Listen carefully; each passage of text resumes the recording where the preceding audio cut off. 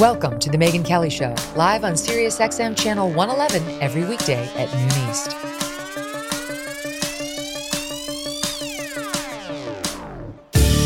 Hey everyone, I'm Megyn Kelly. Welcome to The Megyn Kelly Show, coming to you live from the University of Alabama, where tomorrow night I will be co-moderating the fourth Republican presidential debate. And frankly, this could be the fourth and last Republican debate. It could be the fourth and last debate entirely in the entire election season. We'll talk about why in a minute. We are here in the spin room where the Megyn Kelly Show will be live today, tomorrow, and then also with a special post-debate election show tomorrow night. We've got a great lineup of guests for you this week, including a few on-set surprises. With the Iowa caucuses less than 6 weeks away, tomorrow provides a crucial opportunity for the presidential hopefuls to set themselves apart. We can now tell you who will be on the stage, and it is the smallest number of candidates to date, meaning you can expect a much more substantive conversation. Those who made the cut: Florida Governor Ron DeSantis, former UN Ambassador Nikki Haley, entrepreneur Vivek Ramaswamy, and former New Jersey Governor Chris Christie. We do not expect former President Trump to attend, but you never know. Anything could happen, especially when it comes to Trump. He loves Alabama. Mr. Trump, we're here. We can come up with questions for you. Trust me. It'll be saucy. It'll be fun. But don't count it. Yesterday, long shot candidate and North Dakota Governor Doug Burgum dropped out of the race. Goodbye, Doug. We'll miss you. He actually could have a shot in future elections. I think a lot of people open their eyes to this guy in a way that they hadn't prior. But for now, he's gone back home to North Dakota and is not thinking about presidential politics.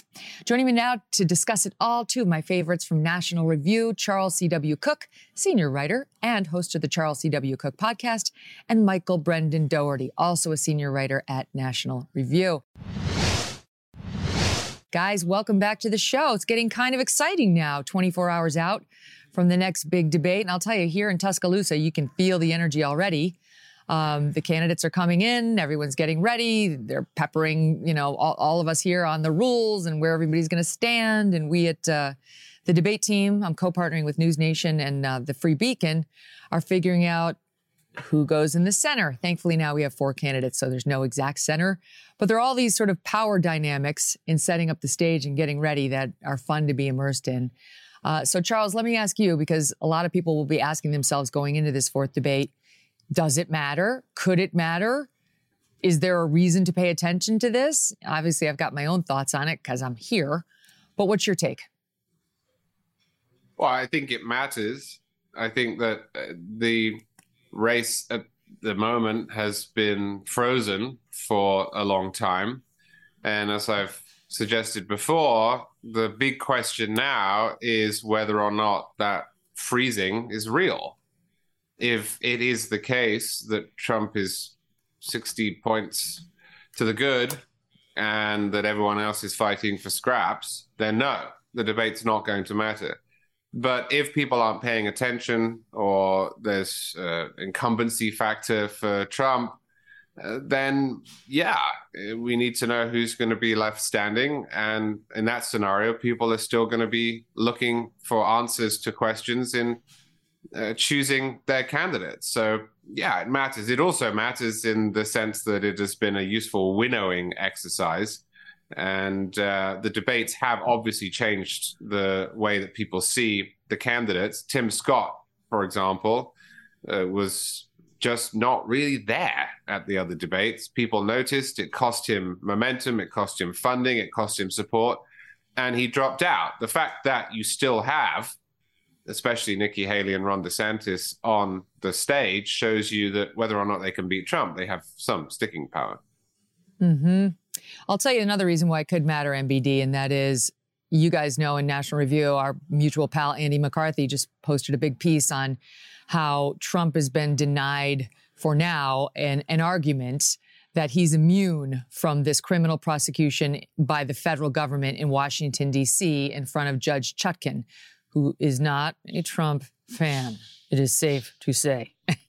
And so he lost that battle with her. And now he's going to try to appeal it. And he's going to try to take it up to the U.S. Supreme Court, saying, I can't be put through this criminal prosecution. There's a question about presidential immunity. These are for acts I took as president, and so on. And the point I'm getting to about Andy's piece is he points out that Judge Chutkan might very well, if Trump gets convicted in that D.C. federal case, he does not think it's likely that she would stay imprisonment pending appeal. He said, don't bet on it. So if he gets tried in D.C., and this is a federal case, but you're still pulling from D.C. for all of your jurors, a town that went over 92% for Joe Biden in the last election, the odds of him being convicted in front of such a jury are extremely high for obvious reasons, especially with this judge. You really are looking at a scenario where the likely Republican nominee could not only be a convicted felon by Election Day 2024, but thanks to this judge, could be sitting in jail on Election Day. And that really could be a break glass in case of emergency moment for the Republican Party, especially if that happens prior to the Republican National Convention this summer, at a point where potentially they could still switch out the nominee. Yeah, it's strange that for many months we've been proceeding as if this were going to be a normal election.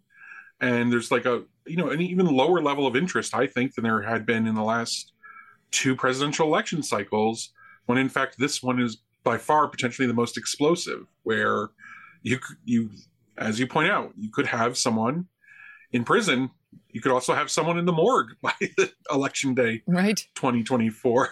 These are highly unusual circumstances. In effect, we shouldn't be here. I mean, Joe, people that are prosecuting Trump under bogus legal theories should cease doing so. It's dangerous to the republic. And perhaps, candidates who are under so many indictments should, get out. But here we are. We may need a an emergency option. We also, these debates matter because these debates are a time for people to hash out disagreements within the party. The effect there are other implications too. Even if you think Trump has got the nomination sewn up, perhaps he's going to look at Nikki Haley and decide this person is a good vice presidential candidate for me, that has enough appeal to suburban voters or to women voters that I need to make up for in 2024. The debate, we're talking about real issues that affect Americans: the border, inflation. Seeing how the audience responds to these questions and these candidates can shape the race next year, even if the four participants you have tomorrow night are not among the candidates next year. So, it's absolutely matters. We need more debate going into 2024, not less. So, this is a public service, and I'm glad you're the one doing it. Wow, thank you. Co-moderating with Elizabeth Vargas of News Nation and Eliana Johnson, our pal from the Free Beacon. And I just came from a debate meeting. We're ready. I'll tell you that. We're ready. It's going to be a spicy couple of hours, as long as the candidates show up ready to play, which I have every belief they will. Charles, the reason I said this could be actually the last debate entirely is you've got not only, if Trump keeps going up, right? If this debate does nothing to change the trajectory, and let's say Trump goes from 50 to 60% up on these folks to 70 to 80. I mean, at some point, the RNC is going to say, we're not doing this anymore. Because at that same time, the votes are going to start to come in Iowa, in New Hampshire, in South Carolina. So all those 2 points could come together at the same time. So let's assume, just for purposes of argument, that nothing happens to change the early races and the trajectory, and Trump wins those races. There's no way Joe Biden's going to debate Donald Trump, I think. Some people disagree with me, but I just don't think Biden can do it. He's going downhill. We'll get to some of his latest snafus, but at the Kennedy Center honors, but I don't think he can do it. So I really think he'll say, I'm not debating an insurrectionist. I'm not debating a convicted felon, an accused felon, an imprisoned felon, wherever Trump is in that process. And so we may actually have an election in November 24 without either candidate having sat for even one debate the entire cycle, which feels deeply wrong. Well, it feels deeply wrong per se. I'm not sure it feels deeply wrong if the two candidates next year are Joe Biden and Donald Trump. I would like to see an election in which ideas were batted around. But if you remember back to the 2020 election, the debate that we got between Biden and Trump was not exactly substantive. It really involved them throwing pies at each other and disgracing the nation. If we could have two different candidates, then a debate would be fruitful. I was somewhat dismissive, at least in its effects, of the contest between Ron DeSantis and Governor Newsom from last week. But actually, that is the sort of debate that Americans ought to have. That is a fight between two different visions, between people who have taken dramatically different decisions. And within reason, I thought DeSantis did a much better job than Newsom, are willing to hash them out. But I don't think we would get that from Biden and Trump, even if both Biden and Trump were with it, which certainly Biden is not. I think you're exactly right. He's going to use any excuse he can not to have to debate Trump because he can barely get through a press conference or a gaggle at the moment. Trump doesn't seem to want to debate anyone either. I wouldn't be too surprised if Trump tried to underscore the advantage he has in virility by saying, I am leading in the polls, I'm the front runner, I'm going to win in a landslide. Why would I bother debating Joe Biden? So, it's a strange scenario, but I think it's more the product of it being a contest potentially between Biden and Trump than it is the debate itself. That DeSantis-Newsom debate reminded me, did you guys ever see the movie Sliding Doors with Gwyneth Paltrow, where she kind of has the opportunity to see what life would have been like in another set of, an alternate universe? That could have been our politics, right? We could have had two young, vibrant leaders hashing out policies for the future of the country. I thought Newsom came across just so grating and irritating, but fine, the left likes him, so that's who they want to put up, then that's who they... No, we have two very probably elderly men who are going to maybe hash something out, maybe not, but who are going to be in the contest. And the American voters, if you look at the overall numbers, they don't want this. This is not the contest they want. On the subject of Joe Biden, there were the Kennedy Center honors the other night, and they honored Billy Crystal, Queen Latifah, Barry Gibb, Dionne Warwick, and Renee Fleming. And Joe Biden couldn't make it through without multiple mistakes. He continued to refer to Dionne Warwick as Diane. Now, guys, we're like, I think I know I'm older than Charlie, and MBD and I are a little closer, but we all know who Dionne Warwick is, but Joe Biden really knows or should know who Dionne Warwick is. She's from his era. This is not like Taylor Swift or, one of these young Olivia Rodrigo, like somebody who maybe he's not familiar. Dionne Warwick, he should know. Repeatedly called her Diane, truly a gift to us all, Diane, to where that poor White House transcript man or woman had to continue doing strike-throughs, Diane, and put in brackets, Dionne. Same thing happened with Barry Gibbs. He continued to call him Billy of the Bee Gees. Same thing. These guys were big in 1970. Joe Biden still was somewhat vibrant back then. That was 50 years ago. It's Barry Gibb. It's not Billy Gibb. And he did it over and over. Same brackets man. Had to keep fixing it.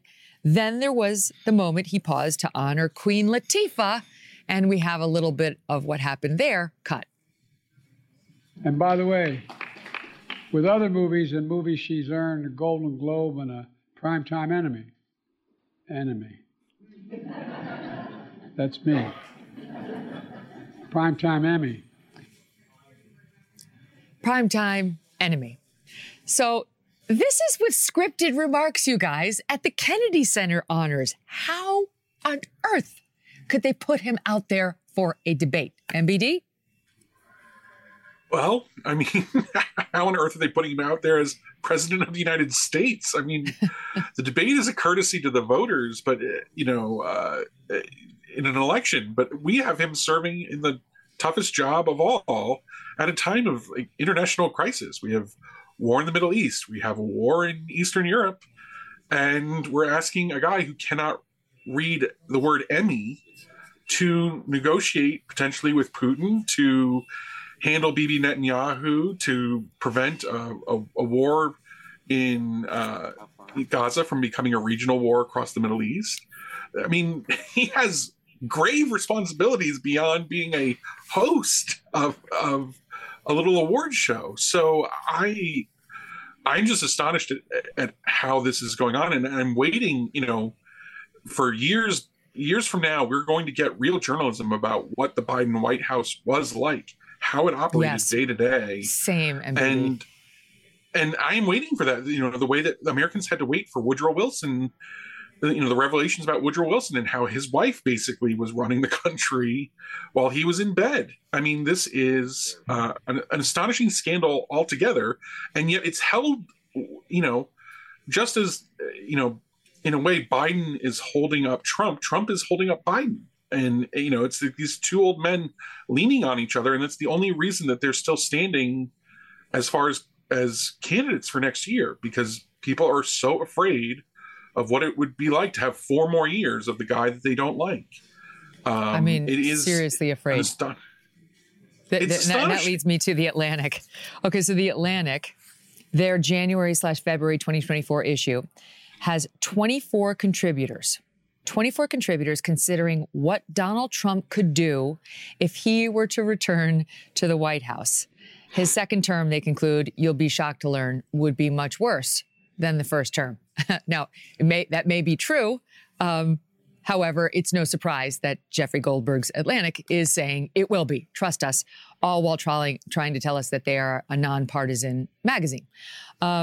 Here's just a little. It's not a sure thing that he could win the Republican nomination again, but as I write this, he's the prohibitive frontrunner, which is why we felt it necessary to share with our readers our collective understanding of what could take place in a second Trump term. I encourage you to read all of the articles in this special issue carefully, though perhaps not in one sitting for reasons of mental hygiene. Okay, but it's not a partisan magazine. You got it? Our term of brilliant writers makes a convincingly dispositive case that both Trump and Trumpism pose an existential threat to America, and the ideas that animate it. The concern is that the Republican Party has mortgaged itself to an anti-democratic demagogue, one who is completely devoid of decency. Now, these are points that you could read from a lot of Republicans who don't like Trump, but this is what we're in for the next, 15, I don't want to do the math, months. If one of these guys on stage tomorrow night does not unseat Trump in this nomination, it's the ratcheting up of rhetoric. I mean, they've already thrown out terms like Hitler. And Charles, I know you don't like Trump, but you know that it's going to go so sky high on the rhetoric. It's going to try to scare people. And I really do think, we're going to be in a world of hurt. We're going to be looking at riots if Trump were to win. But even in the next year, and maybe even from the MAGA right, if Trump is convicted, if he's thrown in jail, like this, all of this is at stake in some way here in Tuscaloosa. Yeah, so as you said, I don't like Trump. That's correct. And I think he should have been impeached. But that doesn't mean every criticism that is advanced against him is correct. And I think one of the problems in reading through some of the essays in The Atlantic, which I did yesterday, is that the authors, they make 3 mistakes as far as I can see. The first one is they level their criticisms of Trump, many of which are true, but they then glue them to policy preferences. For example, McKay Coppins wrote an essay in which he suggested that Trump's desire to have people around him who are willing to implement his agenda is somehow sinister. That Trump's desire to be able to fire people within the executive branch that he heads up, of which he's the only elected member as a president, is sinister. That is false. We need to keep our criticisms of Trump, and I have many within the right frame. The second thing is there is a profound inability on the left, and you see this in the Atlantic's package, to reckon with the anti-democratic or illiberal behavior of their own friends. And we have seen this with Biden over and over again. Biden has ignored the Supreme Court. He has ignored his own lawyers who have told him his behavior is illiberal. He's reversed himself on court packing, on the filibuster. He has tried to stage a federal takeover of elections. this is not a purely Republican problem, and yet there's nothing in there about that, because it is apparently only the case that Donald Trump is a threat. And then the third problem I have is, while I think that Trump has disqualified himself from consideration and should have been impeached, I think that our system works. Trump did not succeed after he lost the election in staying in power. The vast majority of Trump's initiatives in office that went beyond his authority under the Constitution or the law were swatted down. He's not Hitler because America is not Germany. And this is a problem that I have with progressives in general, is that they simultaneously describe figures such as Donald Trump as Hitler, while trying to get rid of the guardrails in our system that prevent anyone from pushing it too far. All of the institutions that checked Trump, as they've checked Biden and Obama and Bush and everyone else, are anathemic to progressives and have been since the time of Woodrow Wilson. So I find it very, very odd that you get this sort of hyperbole at the same time as the one thing that prevents it from becoming a reality remain under attack from the same people who write the hyperbolic statements. To that point, so true, Charles. To that point, some of the things that they're predicting under, a Trump presidency, MBD, the things that are really upsetting some on the left in these think pieces that we're starting to get now is the following. I'll give you a couple this is from the New York Times, the radical agenda that we can expect from President Trump. He'll reevaluate NATO's purpose and mission. He's reevaluating. He'll order the military to attack the drug cartels in Mexico. He'll use the military on domestic soil to keep law and order. He'll purge undocumented workers. He'll expand presidential power. Okay, to the point Charles just made. He's going to be the culprit who does that. And here's the last one. This is the best. MBD, they are very concerned at the New York Times that Trump would use the Justice Department to wreak vengeance against his adversaries in a naked challenge to democratic values. Who would ever do that? Were they alive during the first Trump administration? I ask seriously, because I remember the first Trump administration, and the problem was that half the time Trump wasn't president. Trump would go out, he would tweet something like, "We're putting a ban on transgender persons serving in the U.S. military." And then the Pentagon would announce, "We're providing services for transgender persons serving in the military." Trump would announce, "We're withdrawing all troops from Syria." And then the White House, quote unquote, would announce weeks later, "Actually, we're putting 300 more troops into Syria." When Trump was in the White House, everyone knew Trump kind of wanted to reopen the country in the early months of COVID. He talked about reopening by Easter. But no, Dr. Fauci decided the terms on which most Americans would live. And the implicit threat was, and you better elect someone else other than Donald Trump, or we'll keep you locked up after the election. And this was not a subtle threat. And so to me, the problem is not that Trump was a dictator. The problem was Trump was hardly in charge at all after 2016. And that kind of lack of oversight by him and lack of control through the White House is a danger, but it's the exact opposite danger of what they're warning against. And so I just don't know what planet they're living on. Robert Kagan wrote a similar op-ed in the Washington Post saying the chances of a Trump dictatorship are rising and we have to pay attention to it. A dictatorship? I mean, the guy could not dictate to his own chief of staff at the White House without being undermined. That was the problem, and it's going to continue being a problem going forward. I mean, like you both said, I mean, if Trump is elected again, I expect not only will Congress check him as they did before, they didn't pass all of the MAGA agenda, they passed the agenda that Paul Ryan was ready to pass. The courts, they blocked his immigration orders, sometimes under pretty shoddy legal reasoning. They gummed up the works. But worst of all was that the executive branch itself was in rebellion against the president. And that's a serious problem. And I don't know if Trump is the one to, lead a kind of draining of the swamp, like he said, because he was swallowed by it in his first term. Can I just add one thing? Yeah, go ahead, Charles. I was just going to say that the list that you read prior to Michael's answer is a perfect example of what I mean when I say that the criticisms of Trump fail to distinguish between the things that he actually did wrong and policy disagreements. I'm a big NATO guy. I really like NATO. I don't want to reevaluate NATO. I think NATO is a force for good. But that is a debatable question. That is actually well within the political range. Likewise, illegal immigration. I'm not a fan of illegal immigrants. In fact, the vast majority of Americans are not. That is not a question of democracy. That is a political matter. If the Congress decided to, it could open the borders. It hasn't decided to.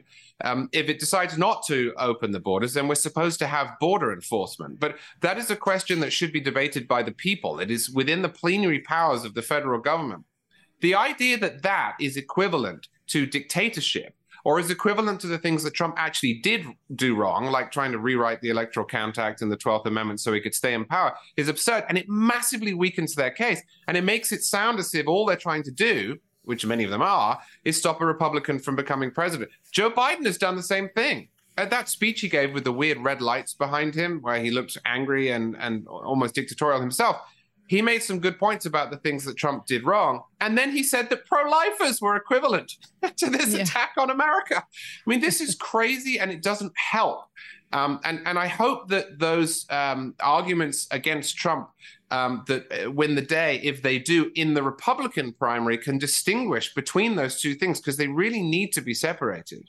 You know, it jumped out at me that half of this list are things that Republicans would like to see Trump do, but that he didn't when given the chance as president. He's promising again now that he will. But, you know, it's one of the complaints Ron DeSantis has been raising about Trump when he says, I'll use the military on domestic soil to keep law and order. DeSantis and his supporters have said repeatedly, what you really did in office when we had BLM anarchy all over the streets was tweet law and order, without actually doing anything.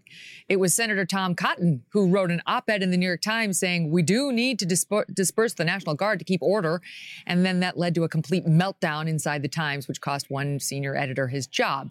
But MBD, a lot of Republicans looking at this same list that the Atlantic, the nonpartisan magazine, wants us to believe, or actually that's the New York Times, wants us to believe is, cause for alarm that he's going to be a dictator, a fascist, whatever.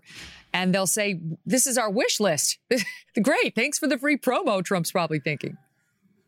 Right. And, meanwhile, by the way, the same people that want this list, if they're empowered again in a second Biden administration, what are they going to do? They're going to try to rebuild the disinformation project that sicked the intel agencies on Americans who disagreed with COVID policy or had a different idea about the origin of the COVID-19 virus, or who have the wrong views on any other subject that matters that day. I mean, this is the hypocrisy. I mean, you point out, obviously, the idea of weaponizing the Justice Department. I mean, what do you think Merrick Garland is doing right now? They are putting Trump, the nominal leader of the Republican Party, the person who's most likely to be the nominee, into a situation where they can draw testimony from him according to a political schedule that benefits them. I mean, this is just, and they have no compunction about it, that this is going to stir up in people crazed feelings, both left and right. And as you said, Megan, the biggest fear is that what the elite journalists are doing and elite opinion makers are doing is creating a permission structure for extra legal and violent political action around the election next year. And you're going to see it. If Trump is elected, even if he gets a popular vote majority, you will see the city of Washington, D.C. occupied for months on end by scores of thousands of activists trying to bring him down or prevent him from being inaugurated. If you see Trump in jail, I'm sure you're going to see slightly more disorganized and crazed action on the far right. This is a very dangerous and heady time. It requires real leadership, and we have total absence of it, both politically and intellectually. Well, I'll tell you one thing. I know, as we discussed, you're not a huge fan of Trump. You should be rooting for him to win. Charles, in particular, you should be rooting for this, because if Trump doesn't get the nomination, or if he does get it and runs and loses, he's probably going to try again in 4 years. And we're going to go through this whole thing over and over and over again. There's only so much the country can take of this storyline, I think. We'll see. All right, let's take a quick break, and we'll be right back. Charles and MBD, stay with us. My guests this hour, National Review's Charles C.W. Cooke and Michael Brendan Dougherty. We are here in advance of tomorrow's big Republican presidential debate. It should be very spicy. We're trying to keep it spicy as we come up with these debate questions. And I've said to the press interviewing me on it, you guys, that I think what you'll see different in this debate versus the other debates is we've worked very hard to make the questions, 90% of the questions, A-plus level questions that are hard questions, as opposed to just, what would you do about this? What would you do about that? Right? We're trying to make it tough for them to just give us talking points that we've heard them say a million times before, and especially because we're the fourth debate that we've heard them say on the debate stage multiple times before, and we're trying to foster actual debate. One of my biggest frustrations with that NBC debate was it wasn't a debate. It was Kristen Welker and Lester Holt, and at times Hugh Hewitt asking questions that they wanted the answers to, which there's room for that, but there was no debate. And when debate broke out, they stifled it. Right? So it's like, I can see Kristen Welker do this on Meet the Press every Sunday. I don't need to tune into a debate to watch it, get her questions answered. I need to hear them fight. Because, by the way, they're not allowed to do this in between the debates. Vivek, DeSantis, Nikki, they're not allowed to debate each other on Fox News or anyplace else in between the debates. So this is literally their only chance to have it out with one another. So you'll see that on our debate tomorrow night. Join, not find, joinnn.com. My apologies to News Nation. I always forget that. Joinnn.com, join NN. Okay, so going into tomorrow night, let's talk about who's got the most to gain. I think it's probably all of them. And who's got the most to lose, and how you think it's likely going to go down between them. Because, these are some silverback gorillas going out there who need to sort of take down a couple of the other ones who are costing them points in various states. Kristen Welker, speaking of her at NBC, had DeSantis on Meet the Press this past Sunday and really, really, really wanted to know when he's going to drop out. Take a listen. Are you committed to staying in this race through the Iowa caucuses? So I don't think anyone's ever done an Iowa caucus with this amount of institutional and grassroots support, and it's only going to build for here, and we look forward to being victorious on January 15th. So just to be clear, you are committed to staying in the race through the caucuses? Oh, of course I am. I mean, it's absurd that I wouldn't be. On caucus night, if you don't come in at least second, would you then drop out of the race? How critical is Iowa? Well, we're going to win the caucus. We're doing everything that we need to do it. But what if you don't, Governor? Support. What if you don't? And I've said from the beginning, we're going to win. We're going to win the caucus. Bottom line, is Iowa do or die for you, Governor? We're going to win Iowa. I think it's going to help propel us to the nomination. Okay, I'll tell you my own take on that is it was rude. You can ask once. You can definitely ask him, are you getting ready to drop out? Your poll numbers don't look so good, whatever, however you want to put it. To badger him like that is you're pushing your agenda. You're desperate to make a news headline to the disrespect of the candidate. Charles, what did you make of it? Well, I agree with you. I think it's rude. I think it's agenda-driven. I also think it's pointless because what's he supposed to say? Unless he's going to drop out now, of course he's going to stay in until Iowa, and his aim is to win Iowa. And if he wins or does really well in Iowa, then he's going to continue. I mean, as you say, maybe you could ask that once just to see what his reaction is. It makes more sense to ask that of, say, Chris Christie, who really does seem to be competing for just one state. But okay, ask Ron DeSantis if you have to. But what is he supposed to say after that?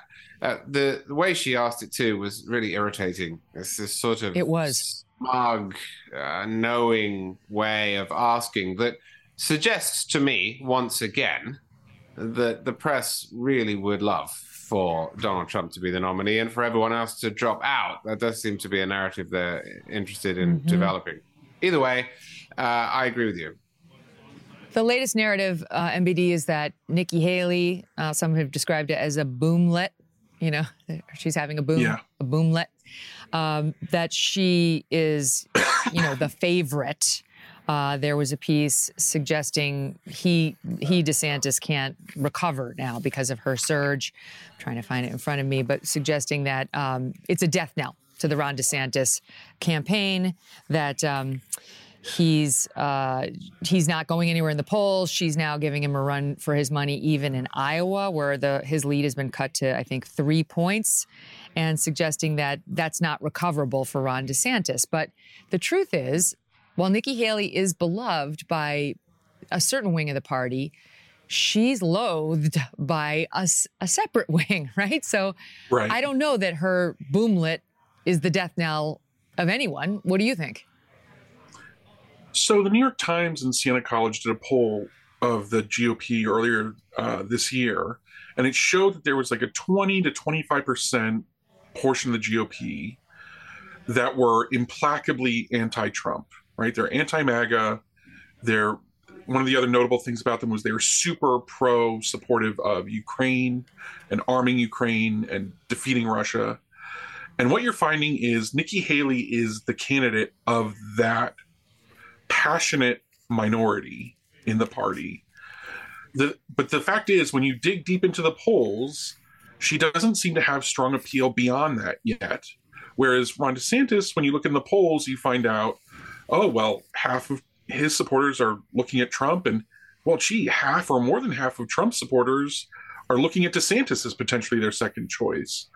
So, what you're really looking at is so far she's been able to activate that passionate, anti-populist, pro-Ukraine sector of the party, which is real and which has real muscle and organization.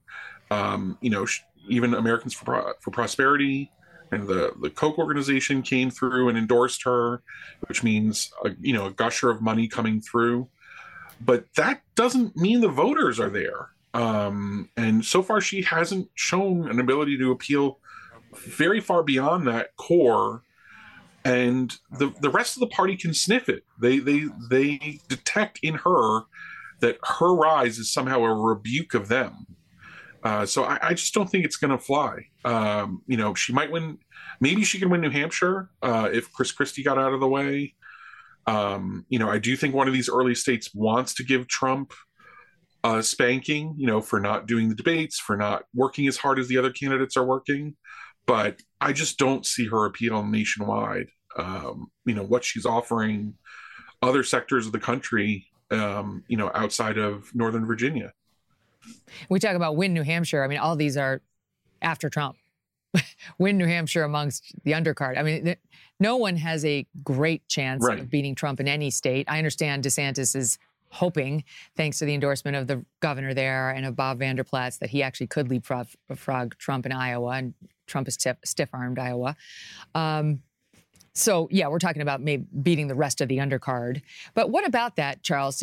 Does Nikki Haley need to try to take out Chris Christie at this debate tomorrow night? Because she actually is potentially in a position to, again, win, in air quotes, behind Trump, in both South Carolina and New Hampshire. But it would be much easier for her in New Hampshire if Chris Christie were no longer there.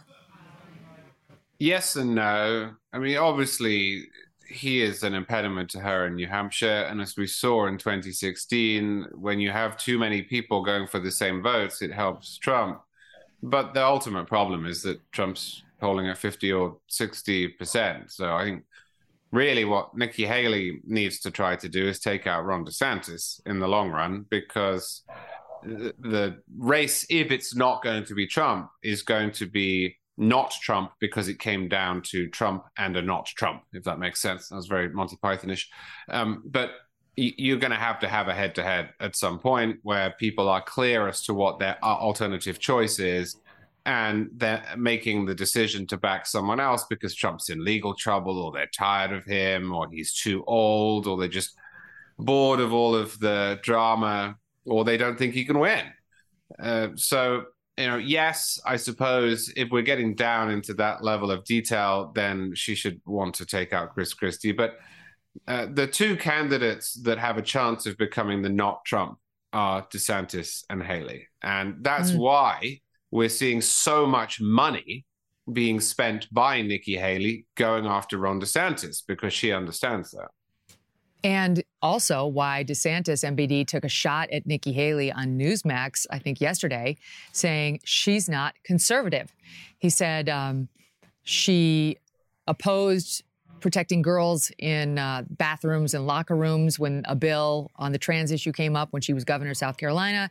He said she opposed me on Disney, inviting Disney to move to South Carolina when I tried to push back on them for criticizing the sexualization of children in school. And his third example was she said Hillary Clinton was her inspiration to get into politics. Now, she said she disagreed with Hillary on policy, but she did say she was her inspo. So he's coming right out with it. She's not a conservative and has no business becoming the GOP nominee. But my point is there's an escalation for sure between those two. Absolutely. And there needs to be. I mean, DeSantis needs every type of voter he can get if he wants to challenge Trump. Any Trump challenger needs every type of vote. And if, Nikki Haley's support is primarily because she's like the full package anti-Trump, well, if she's ever knocked out of the race, those people will be searching for someone who is not Trump, and they may settle for DeSantis if that's the best that they can get. So, of course, that makes sense. I mean, I would be worried if I were Nikki Haley, though, that if I knock out Ron DeSantis too early, that the bulk of his supporters go to Donald Trump, and Trump just romps through these early states by unbelievable margins. I mean, nearly half or more of Ron DeSantis' supporters would go to Trump if DeSantis is out.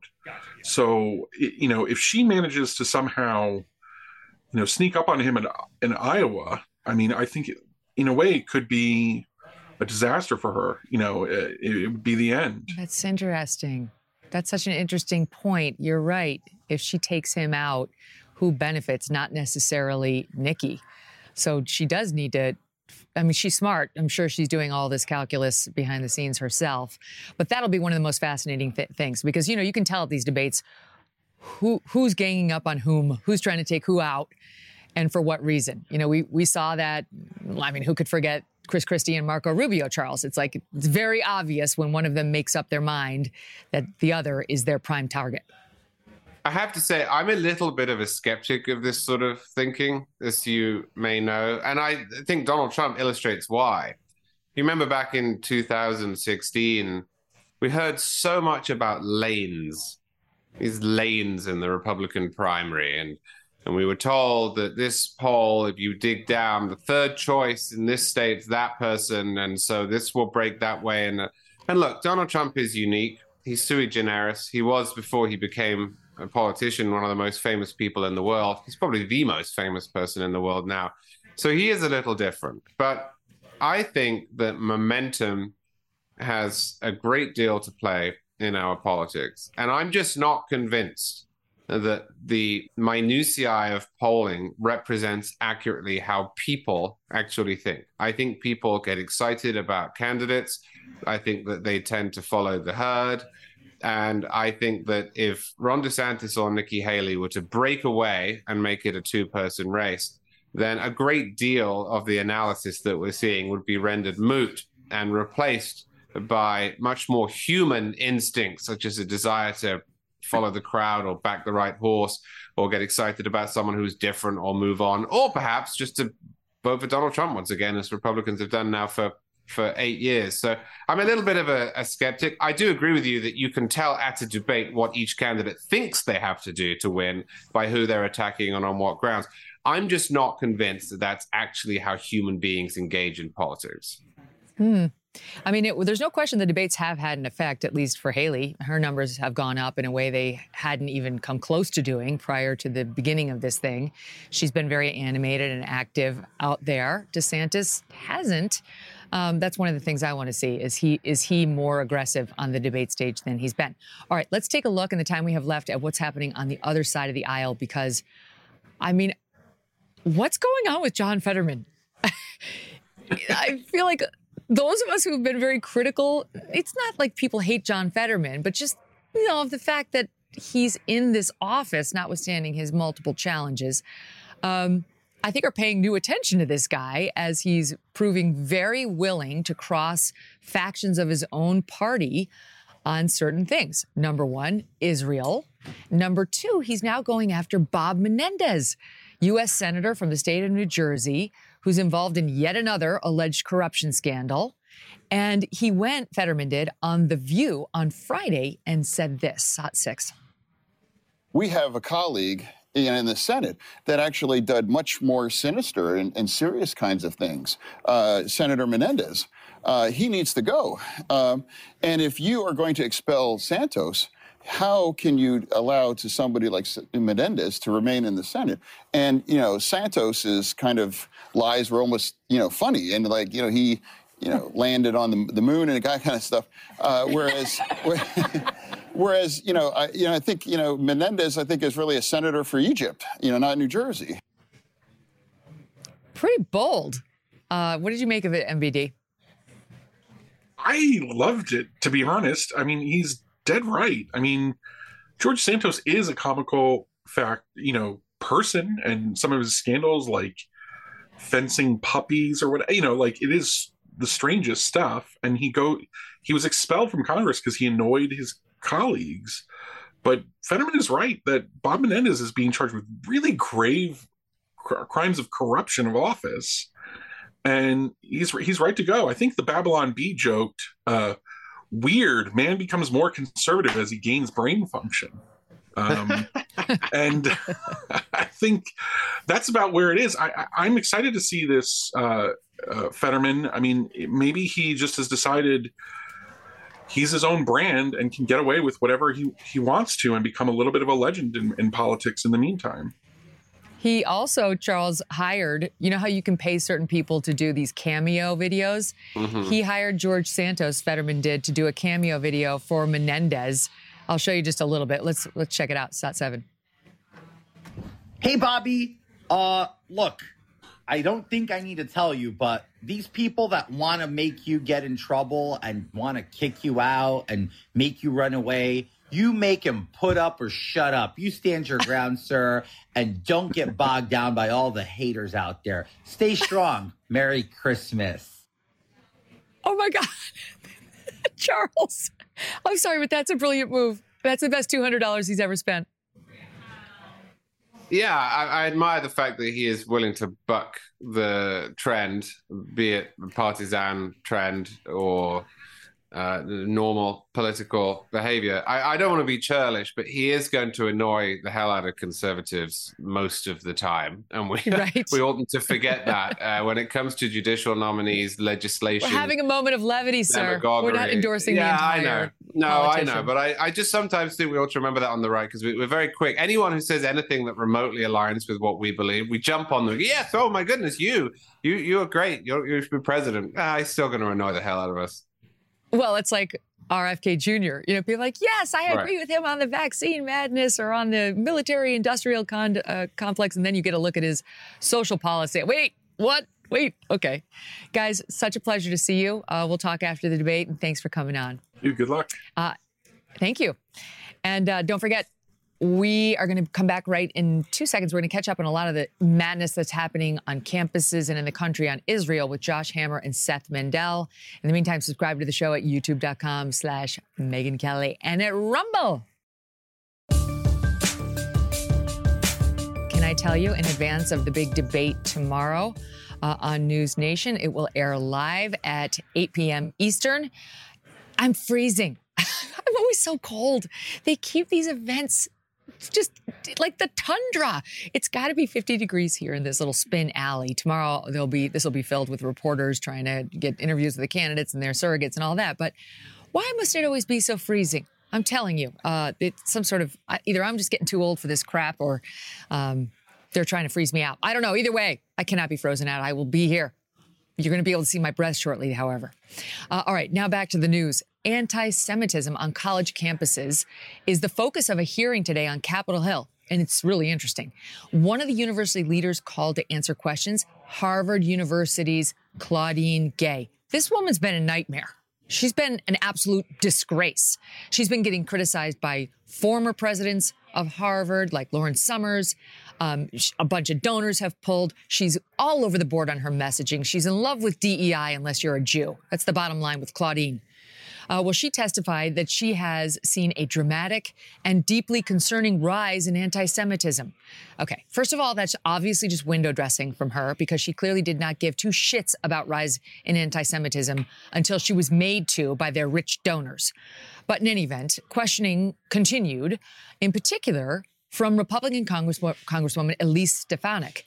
And she refused to say students calling for the genocide of Jewish people is against Harvard's code of conduct. Now watch this. Let me ask you this. You are president of Harvard, so I assume you're familiar with the term intifada, correct? I've heard that term, yes.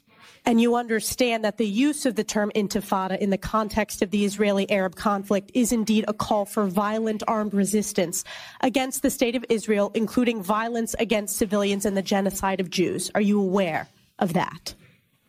That type of hateful speech is personally abhorrent to me. And there have been multiple marches at Harvard with students chanting, quote, there is only one solution, intifada revolution, and, quote, globalize the intifada. Is that correct? I've heard that thoughtless, reckless, and hateful language on our campus, yes. So do you believe that type of hateful speech is contrary to Harvard's code of conduct, or is it allowed at Harvard? It is at odds with the values of Harvard. Can you not say here that it is against the code of conduct at Harvard? We embrace a commitment to free expression, even of views that are objectionable, offensive, hateful. It's when that speech crosses into conduct that violates our policies against bullying, harassment. Does that speech not cross that barrier? Does that speech not call for the genocide of Jews and the elimination of Israel? When you testify that you understand that is the definition of intifada. Is that speech according to the code of conduct or not? We embrace a commitment to free expression. Wow. Joining me now, Josh Hammer. He's editor-at-large for Newsweek and a host of The Josh Hammer Show. And Seth Mandel, who is now senior editor at Commentary and doing a great job over there. Guys, welcome. Great to have you. She's been, honestly, among the worst. Is there somebody, is there a university president, maybe Liz McGill of UPenn, who was also there? But Claudine Gay's been an absolute disgrace. And the irony of listening to this woman talk about her commitment to free speech when Harvard ranks, I pulled it up, number one for the worst. So it is the worst in FIRE's college free speech rankings. Unless you're saying kill all the Jews, in which case it's very important to be able to express yourself, because I don't know. Josh, you tell me. Yeah, I mean, how many examples do we need, Megan, over the past 10, 15 years of conservatives being shouted down on university campuses for saying such anodyne things as, maybe if you are a biological male that you should not be able to compete in women's sports, that, maybe the unborn child in the womb might actually have an inalienable right to life. So obviously these universities, the Claudine Gays, the Liz McGills of the world, their recent rediscovery of this absolutist commitment to free speech, which, by the way, isn't actually necessarily what the First Amendment says. That's actually a whole nother kind of constitutional conversation. But even taking that at face value there, the timing of it obviously stinks to high heaven and reeks of hypocrisy. It ultimately is nothing whatsoever about procedure. It is not about neutrality. It is not about free speech for all. It is about free speech for some, but lack of free speech for others. And unfortunately, in your remarks there, Megan, you alluded to DEI, which is the reigning orthodoxy on prestigious, I wouldn't even call them prestigious, on the most expensive university campuses these days. According to the tenets of DEI, the Jews are an oppressor class. Therefore, they get less privilege. They get fewer rights than the other groups get. And what that translates to, what that cashes out to in concrete terms, is that when you call for genocide of them as these Intifada revolution moral cretins, these pro-Hamas jihadist sympathizers are doing at Harvard, Penn, Princeton, Washington, elsewhere, ultimately then you get free speech. But, dare you say, of course, that, Riley Gaines is correct, University of Kentucky swimmer, that biological men should not compete against her when it comes to NCAA swimming. Oh, then you're a transphobe and you have no right to free speech. It's just awful.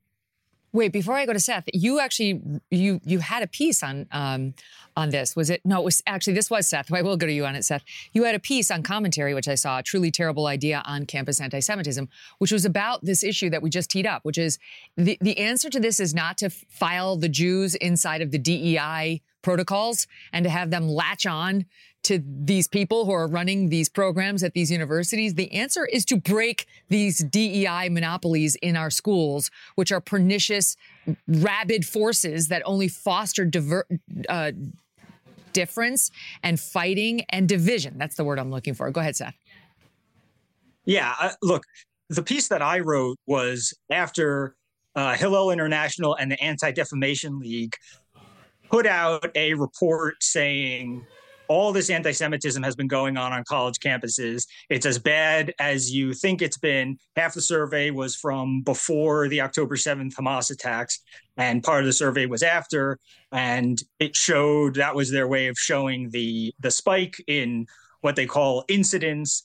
But the end of the report, none of that was surprising. I think we've all seen this going on. But the end of the report asked one question about what to do about it all.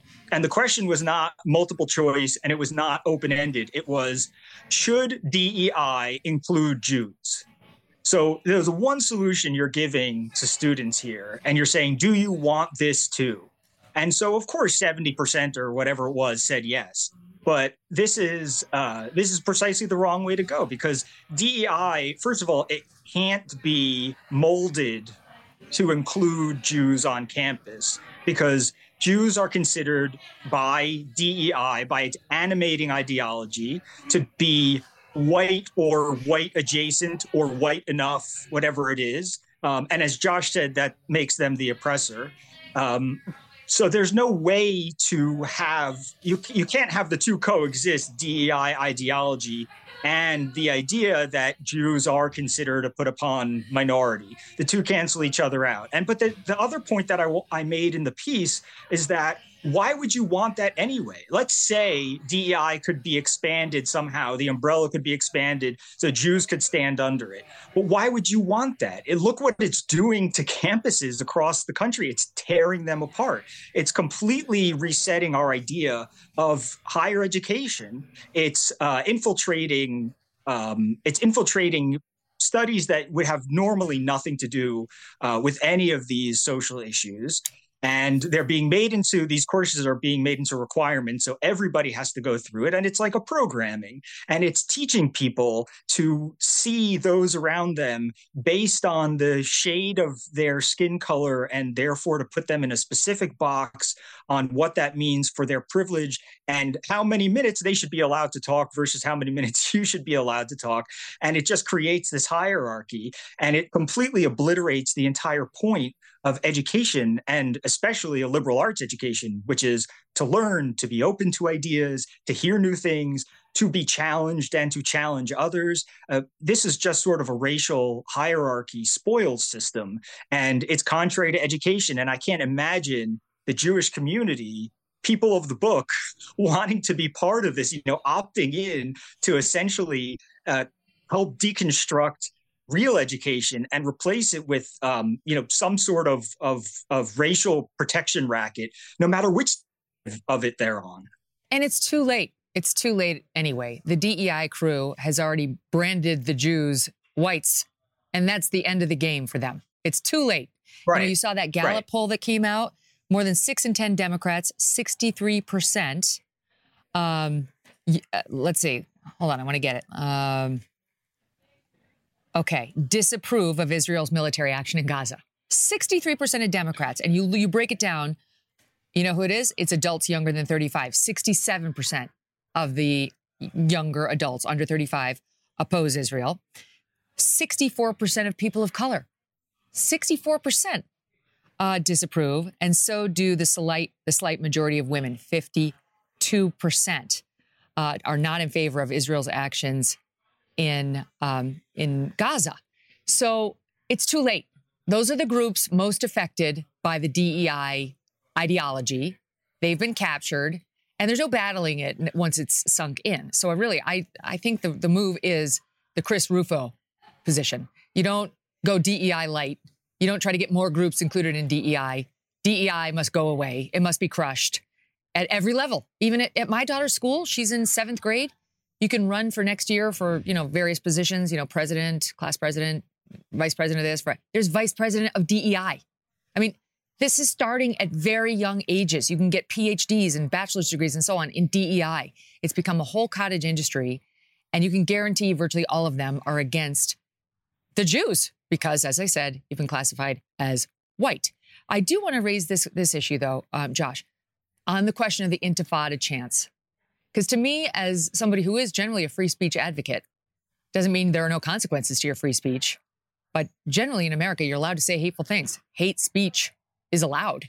Now, college campuses, it gets a little trickier because any place where you can disrupt education, the schools are allowed to crack down more, though that's generally more of a K through 12 thing. So what's your position on that? Should students be able to march across a campus, given Elise Stefanik's definition of intifada, and shout that they're in favor of it? No, Claudine Gay is dead wrong in saying that Harvard University students have either a First Amendment right or a Harvard Code of Conduct right to chant for the mass slaughter, for the genocide of others. First of all, I mean, it is well-established First Amendment case law that you do not have a First Amendment right to imminently incite violence. Now, that goes back to the 1960s, and the court has kind of watered it down a little bit. So you really have to kind of directly try to incite violence, which is one of many reasons that I and others have tried to dismiss the allegations that Trump himself on January 6th imminently incited violence because his speech was not literally calling for a certain action, but it gets a little lawyerly. But when you are literally using the word intifada, there is one solution, intifada revolution. Well, first of all, just the first half of that phrase, the one solution. I mean, where does the mind go, Meg? When you hear one solution, what do you think of? You're obviously thinking of Hitler and the final solution. Yeah. And then you finish that phrase with intifada revolution. Well, Israelis paid the price of the first intifada and the second intifada, and that price was the deaths and the maiming and the slaughter, the Sbarro pizza bombing in Jerusalem in 2000. Thousands of Israelis dead. The biggest modern slaughter pre-October 7th was the second intifada. So you don't have a First Amendment right to say these things. And again, what's good for the goose has to be good for the gander. So there is an element of hypocrisy here too. But I think it's a dangerous road to go down to say that you have a First Amendment right to imminently call for the slaughter of others. That is not our tradition. That certainly is not what the free speech clause of the First Amendment, which is ultimately there to have an exchange of ideas to ultimately arrive at the truth. That is what Aristotle would have called the telos, kind of the overarching purpose of the free speech is to get at a conversation to arrive at truth. If you're chanting for the death of others, you are not contributing to a principled discourse, a principled discussion, ultimately arriving at truth. I think that can be said for sure. So this one is bothering me because I'm very pro-Israel and absolutely want them to annihilate Hamas. However, when it comes to saying controversial things, I'm in favor of saying controversial things, and I'm in favor of then the Jewish group shouting right back, F off. It's different, though, if the college code says all students have a right to feel safe on campus, which is the way they've been approaching free speech till now. Safe spaces. You can't say hateful things. Otherwise, you can't even join the university. Never mind march around the quad saying the things. And it's not that I have any empathy for the message about intifada. It's just, this is America. And hate speech is constitutional. Incitement is a very, very, very high bar. And almost no speech reaches it. So I don't know, Seth. I mean, I recognize what a hypocrite Claudine Gay is. I don't believe one word out of her mouth was sincere. She couldn't give two shits about free speech. But I also wonder, is it the right place to go to start cracking down on the words coming out of people's mouths, even if they're really awful? Generally of the opinion that you want to hear what awful people have to say. So I err on the side of letting people be idiots, in part because this conflict, especially this conflict and its aftermath, have been revealing, right? I mean, this has been This really tells you who cares about what or anything at all.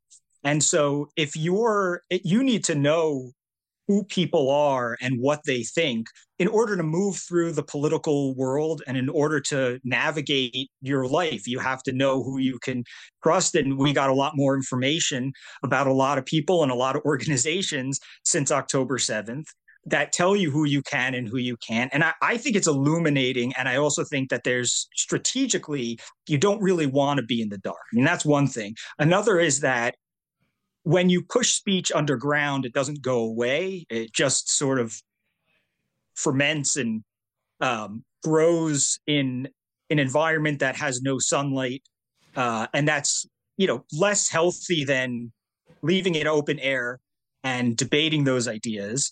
And also in terms of what's constitutional, I just think that on campuses, if you have rules, they should be applied to everybody. And if they're bad rules, you should get rid of them. So what this may be showing is not that people shouldn't be allowed to chant their Israel slogans, but maybe that the rules that are preventing others from chanting what they want to chant, maybe all these rules are bad to begin with, right? I mean, it's telling you that if you can't apply them evenly, then perhaps we should move far beyond this idea that your comfort on college campus is paramount and that the rules should be structured around people not hearing things they don't want to hear.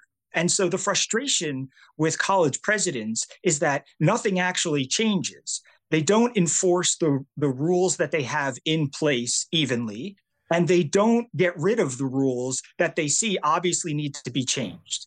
And so there's no solution. They don't actually do anything. They don't take steps in either direction. I would prefer, in general, the direction that they take would be in the direction of free speech, but they don't actually take that direction and they don't actually take the anti-free speech direction. They just kind of sit on their hands and say, oh, well, this is really too bad.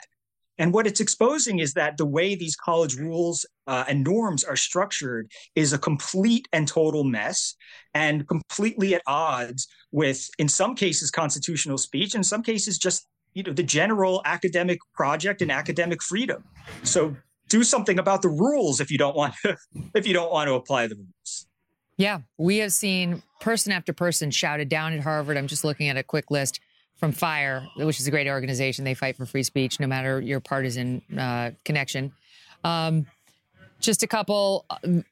In 2022, Harvard disinvited feminist philosopher Devin Buckley from an English department colloquium on campus over her views on gender and trans issues. So that's one person who was going to go to a little gathering in the English department and offer her views on gender. It's a no.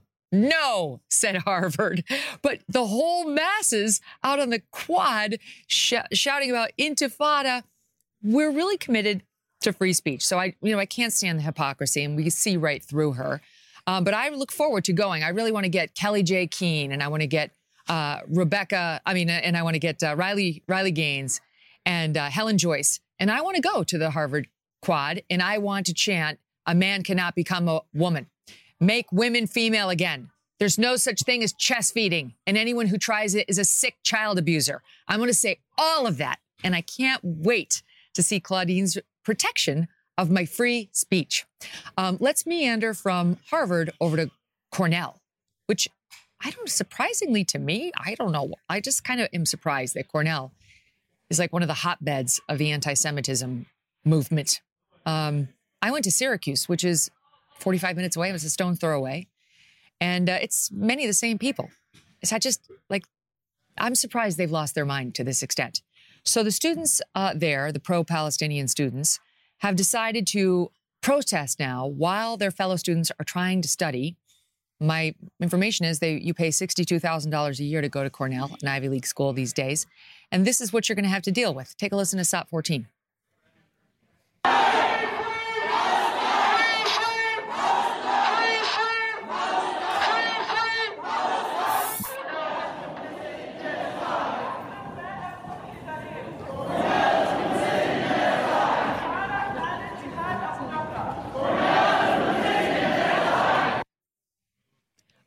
So this is once again Students for Justice in Palestine, which is truly just the most abhorrent group of the things that they stand for are absolutely horrific to me. But they're everywhere, and they are walking into the buildings. They're disrupting the students who you can see at the cubicles studying for their finals. And this is according to David Bernstein reporting on Twitter saying that when complaints were lodged with the dean's office about this, the response was that the protesters have the right to express themselves so long as they don't get too disruptive. So you can disrupt, you just can't get too disruptive. They said with 20 to 30 minutes being considered acceptable. Can you believe this, Josh? Well, unfortunately, I can believe it, Megan, because I literally lived it 3 weeks ago. I was speaking at the University of Michigan. I was giving a YAF, Young America's Foundation talk on this conflict. The title of my talk was Israel's Righteous Fight Against Jihadism. And within 3 minutes of my talk, it was shouted down by 20 to 25 well-organized pro-Hamas protesters. And there were University of Michigan campus police and building administrators standing right there in the room. And what did they do? They did absolutely nothing. So you had the guy who was the university's man who was in charge of the building, went up to the podium. He kind of shoved me aside and he tried to remind them of the code of conduct. You couldn't hear a word he was saying because they were shouting so loud, shouting all the things that you would expect them to say, from the river to the sea, blah, blah, blah. So long story short, what happened to me was this whole thing lasted about 35 minutes, if I had to guess, maybe 40 minutes at the most, at which point they went outside. They were banging on the doors. By the way, they had painted all their hands in red, and it's a very nice lecture hall at University of Michigan, beautiful campus. So you kind of get outside the hall and they left these filthy red handprints on the wall. So this literally happened to me. So what you're reading, you have 30 minutes to go with your heckler's veto. That's exactly what happened to me. Unfortunately, Megan, though, I'm not surprised this is happening at a school like Cornell. Actually, I was just there. I was there at both Cornell and Syracuse in late September. I spoke at the Federal Society chapters of the law schools on both campuses. I actually took an Uber ride from Ithaca to Syracuse. It's very pretty in that part of New York. But a university like Cornell, they're drawing so heavily from these elite prep schools in New York City and Boston, Philadelphia, and cities like that. You're going to have kids who have been indoctrinated their whole lives. I think one of the great fallacies that many, conservatives, people who are center-right tend to think is that, the kids are totally fine until they're 18 years old, and then they go to these universities and they're totally brainwashed. That's totally nonsensical. Look, my mother was an elementary school teacher, a third, fourth grade teacher for 20 to 25 years or so. I have it from firsthand experience, or secondhand, I guess, from her. The extent to which these kids these days are being brainwashed the entire time. Just yesterday, actually, I was speaking with Jason Rantz out in Seattle on his radio show. He had this 47-slide elaborate PowerPoint presentation from a local high school out there in Washington State, and he wanted to bring me on to talk about it. It was, they called it a history of the Israeli-Palestinian conflict. I will tell you that it was one side's history. It was one side's truth. It didn't bear much of a resemblance to the actual truth. It was a lot about the Nakba, not a lot about the 1929 Hebron massacre where the Arabs murdered the Jews of Hebron and things like that. But again, they don't care about the facts whatsoever. They will never let stubborn facts get in the way of their pernicious ideology, which ultimately is all downstream of the Christopher Rufo woke capture of the institutions and all of that. My God, these are annoying, snot-nosed kids who came from exactly the institutions you just suggested. And you see their behavior at Cornell and you know it. So the greater context of what I just showed you for the audience watching is they decided to have like an occupation of Cornell. They're mad that the president of Cornell isn't entirely on the side of Hamas, and they want certain concessions. Otherwise, they're going to continue their occupation, or they decided to have a, quote, trial for Cornell President Martha Pollack. By the way, the Cornell Sun, the university on campus, in reporting on their antics, quote, chose to blur the faces of participants in the photos due to safety and doxing concerns. They blurred the faces. We're not going to blur their faces, but they blurred their faces because they don't think that they should have any accountability for what they're doing. It's completely non-journalistic, that decision, Cornell Sun. So you really need to work on your journalism before you proceed with your activism on the Palestinian side. So they decided to hold this mock trial for the Cornell president, and not surprisingly, they, I think, found her guilty. Yeah, they did. They found her guilty on a bunch of things, including genocide and apartheid. She's guilty of genocide, just sitting in her office because she hasn't given them all the things they want when it comes to Cornell's position. They want divestment from Israel. They want Cornell to support disarming the apartheid, freeing Palestine.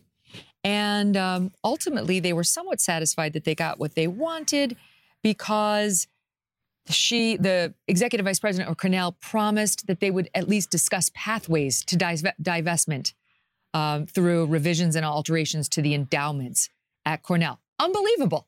So they're getting what they want with these antics, Seth.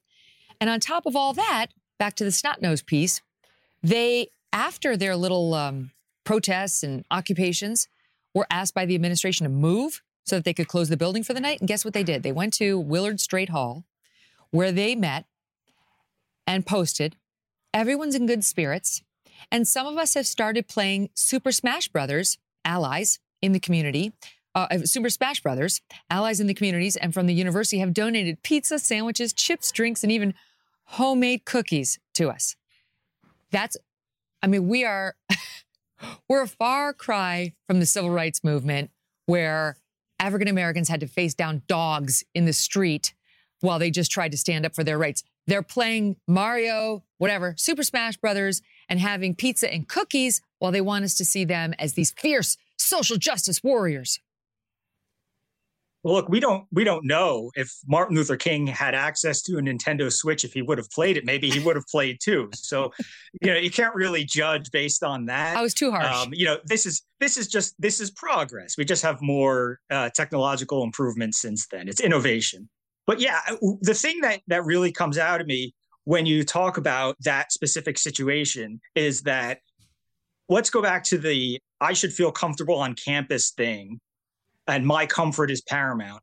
The presence of Jews, presence of people who support Israel, that's what's making them uncomfortable. They need someone to bake them cookies and to play Nintendo Switch late into the night just to get over the fact that they share a campus. Because they're not running from a counter protest. They didn't duck into Nintendo Hall on the campus to escape, some sort of like angry Jews, pitchforks and torches or something like that. No one's actually getting in their face. They have no threat. Nothing's making them feel uncomfortable except literally the existence of Israel, the Jewish state. And that is part of the key problem here, which is that it really does fit into the comfort mold because it's just not speech. It's just our existence that makes them uncomfortable. And they have somehow arranged the situation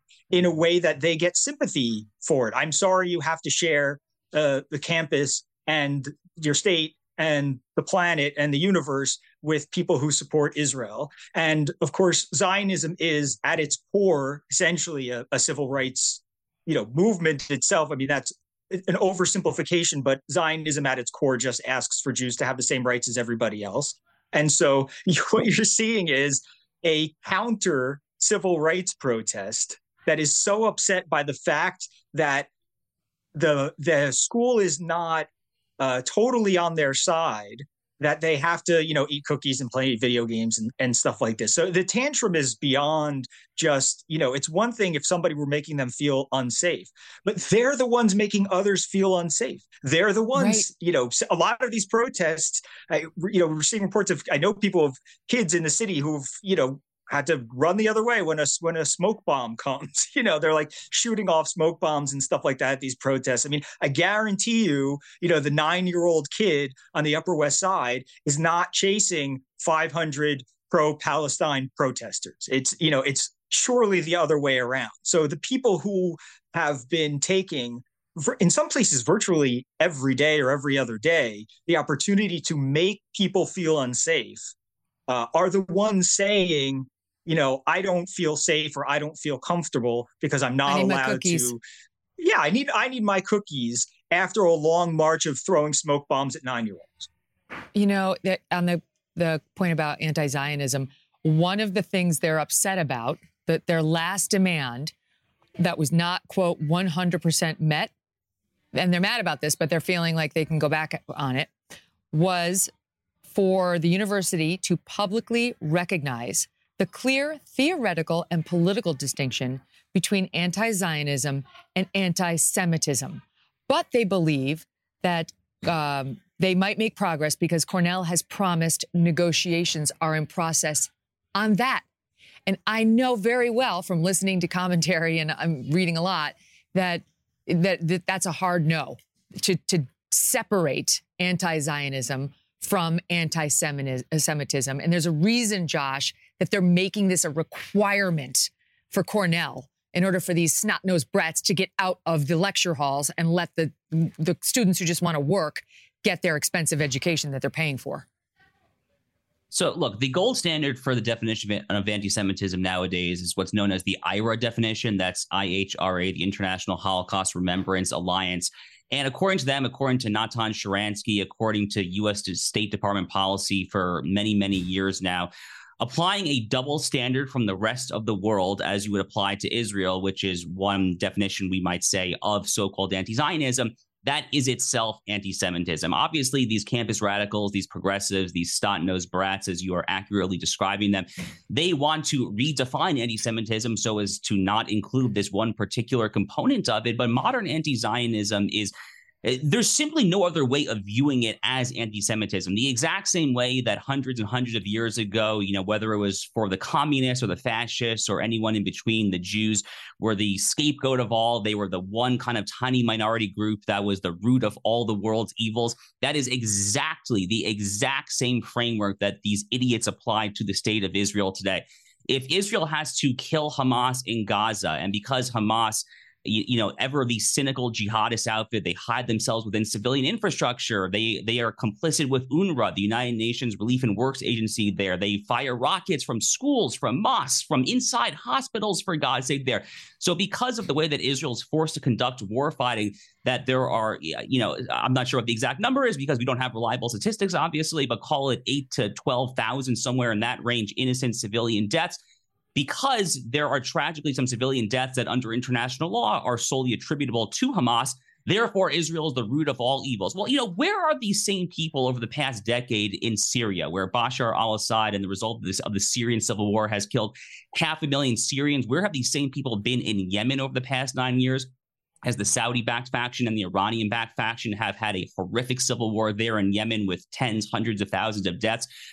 Back in Iraq, Saddam Hussein obviously gassing his own people. I mean, where does this stop? Obviously, when the Arabs kill the other Arabs, we default to no one in these campuses caring anymore, but somehow you get some Jews involved and, they care a lot. And if that's not anti-Semitism, I'm not sure what is. Yeah, suddenly they're very clear on who's to blame. Hey everyone, it's me, Megyn Kelly. Mark your calendars. News Nation, Sirius XM, December 6th in a live primetime event. The News Nation Republican primary debate. Sirius XM's Megyn Kelly returns to the moderator's seat. I'll ask the questions you want to hear. Real issues, tough questions, every contender. Because if you want to be the leader of the free world, you better be ready to give America the answers they're looking for. Live from the University of Alabama, the News Nation Republican primary debate. Moderated by Sirius XM's Megyn Kelly and News Nation's Elizabeth Vargas. December 6th, 8 p.m. Eastern. Watch it on News Nation, America's fastest growing cable news network. Find News Nation on your screen at joinnn.com or listen on Sirius XM Triumph's Channel 111. Go to SiriusXM.com/MK Show to subscribe and get 3 months free. Offer details apply. The News Nation Republican primary debate. See you on the debate stage. To find News Nation on your TV, go to joinnn.com.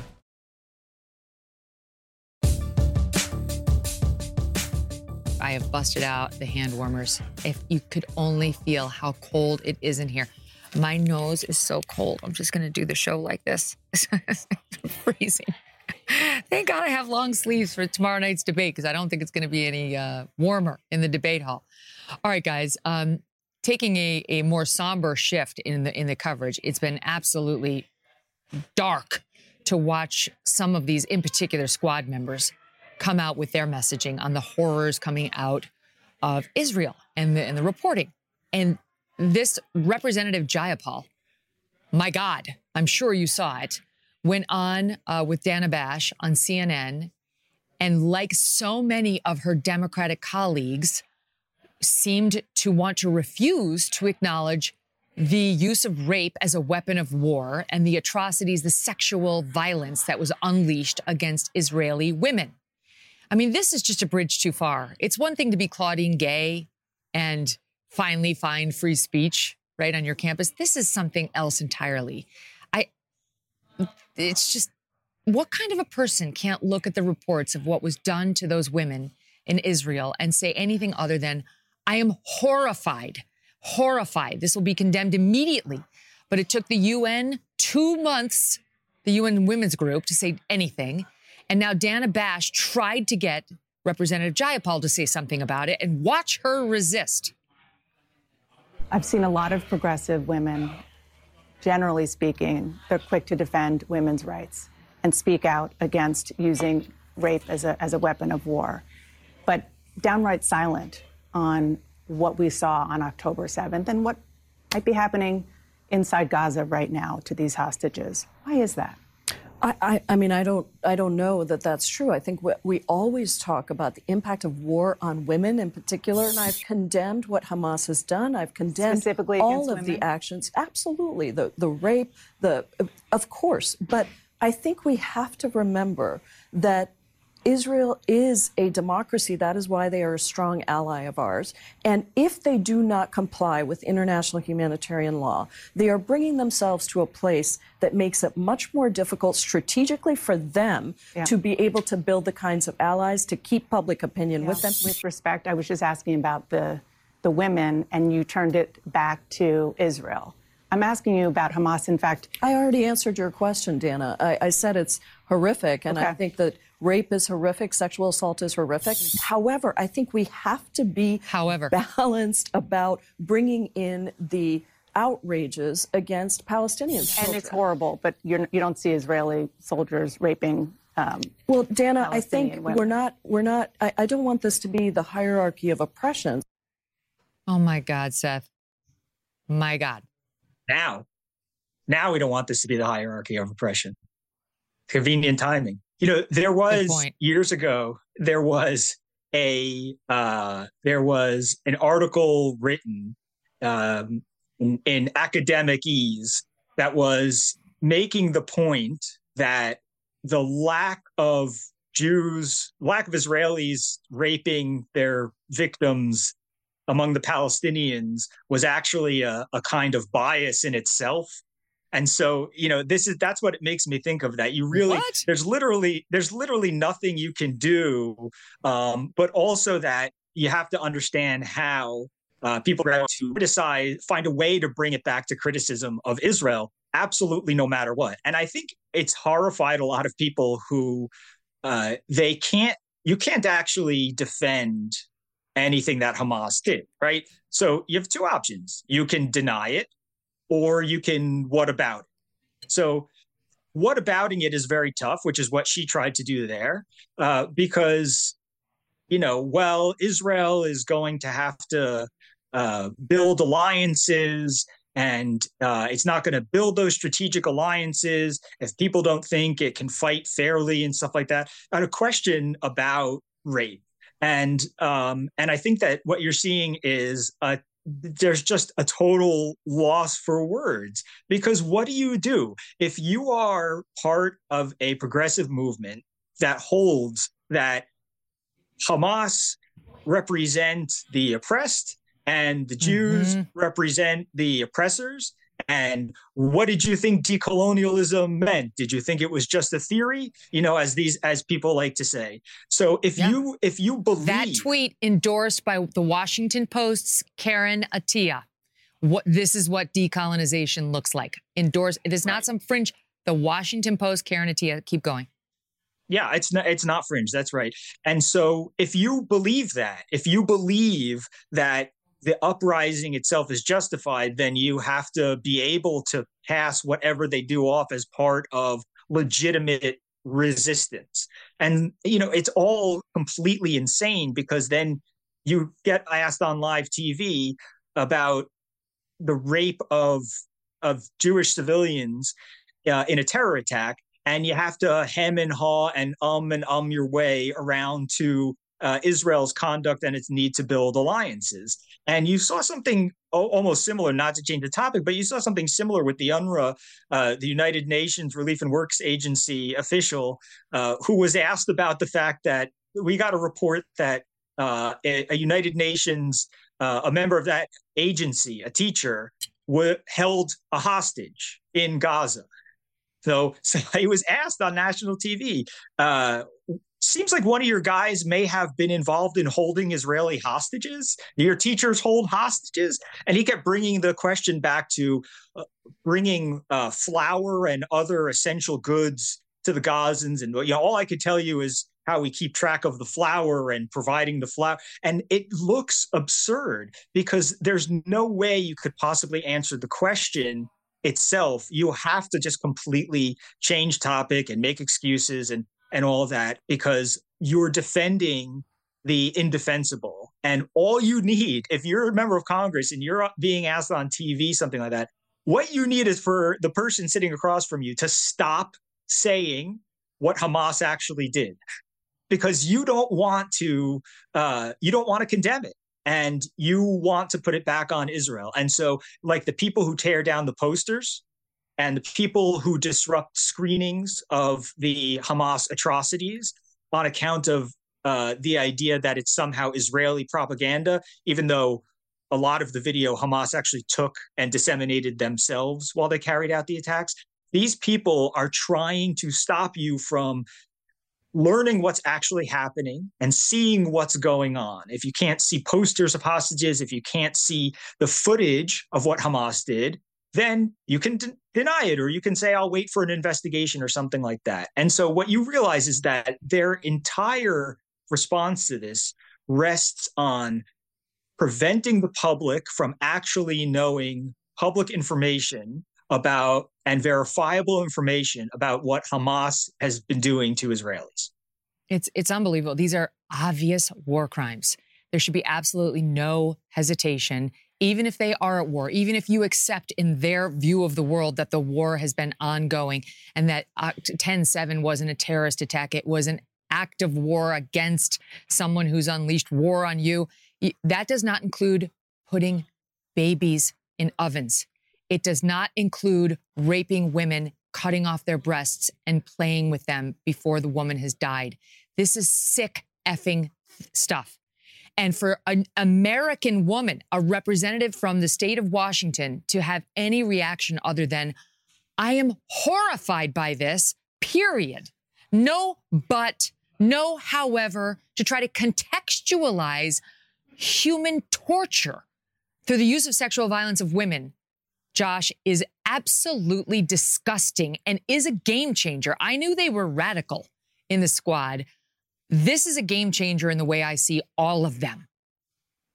So Congresswoman Jayapal is the chairwoman of the House Progressive Caucus. So I think we can reasonably infer from that she roughly speaks on behalf of the Progressive Caucus. She speaks, if we can extrapolate perhaps just a little bit, she speaks on behalf of what the modern progressive elite like to think. Now, if you go back to September 2018, when Brett Kavanaugh was going through his trials and tribulations, yes, Congresswoman Jayapal had a very straightforward stance on the Christine Blasey Ford allegation. She literally put the hashtag Believe All Women. That was the hashtag of the day. You know, apparently, in retrospect, they should have added an asterisk to the end of that tweet, and the asterisk on the bottom would have said, except for the Jews. But this just gets back to what we were saying earlier about the DEI construct. They don't actually believe in liberal rules of neutrality. They do not believe in a free speech construct that actually applies to all Americans. They do not believe all women, no matter what their race, creed, color, ethnicity, religion, or so forth, they only support free speech for some, and they only believe some women. How do you decide who to protect free speech-wise? How do you decide who to believe, who to give due process to? Well, it gets back to the oppressed versus oppressor status. It's really ironic, as Seth pointed out, that she began her response to Dana Bash by saying that I don't want to get into this hierarchy oppression. That's all these people actually believe in at the end of the day. Mm-hmm. And in part, it's what got our country and its bizarre reaction to what happened to the Israelis into this mess to begin with. Josh, Seth, thank you both so much. Really appreciate you being here. Thanks so much. Thank you, Lincoln. All the best, guys. All right. And before we go, I want to tell you some exciting news. And that is, you guys remember when my husband Doug Brunt came on the show to promote his book, The Mysterious Case of Rudolph Diesel, the guy who invented the diesel engine that requires your diesel gasoline. You see his name every day when you fill up your gas tank. Well, guess what? Diesel is crushing it. I'm super proud of Doug, and I'm super grateful to all of you, because I know a ton of you went out and bought his book. You can see the Amazon rankings go way up, after he came on, and he was so thankful. So just a word of what's happened with Diesel since Doug came on. Diesel, of course, made the New York Times bestseller list repeatedly. Diesel, happy to tell you, has now Doug has sold the book to film rights. Yay! So it looks like Diesel is on its way to potentially becoming a movie. Hollywood, it takes like 20 yeses before that actually happens. But the first round went well, and it was in much demand, and he sold the rights for it to go book to film. So it'll be super fun to see. And I wrote down, so I wouldn't forget, a couple of things that have happened to Diesel. It was just voted one of Apple's best books of the year. One of the top 20 books of the year, says Apple, which is a high honor. Audible, same. One of the best books of the year. Rave reviews from the New York Times, from the Wall Street Journal, a starred review in Publishers Weekly called The Greatest Caper of the 20th Century. Equal parts Walter Isaacson and Sherlock Holmes. Love that one. Superb biography, an indispensable book. So the reason I'm mentioning it to you is to thank you and to say that your efforts in supporting it have worked. It's been doing really well. And to remind you, as we go into the holiday season, it really does make a great gift. So if you're wondering, what do I get mom or dad or nan or pop or aunt and uncle or a friend or your boss? It's a great book because you learn a lot about history. It's nonfiction, but it reads like a thriller. And it really is a mystery that Doug has solved. So all the best to all of you, and all the best to Duggar. Go Diesel, Mysterious Case of Rudolph Diesel. Thanks to all of you for joining me today. We're going to be back with full coverage in advance of the big debate tomorrow night. We'll see you then. Thanks for listening to The Megyn Kelly Show. No BS, no agenda, and no fear.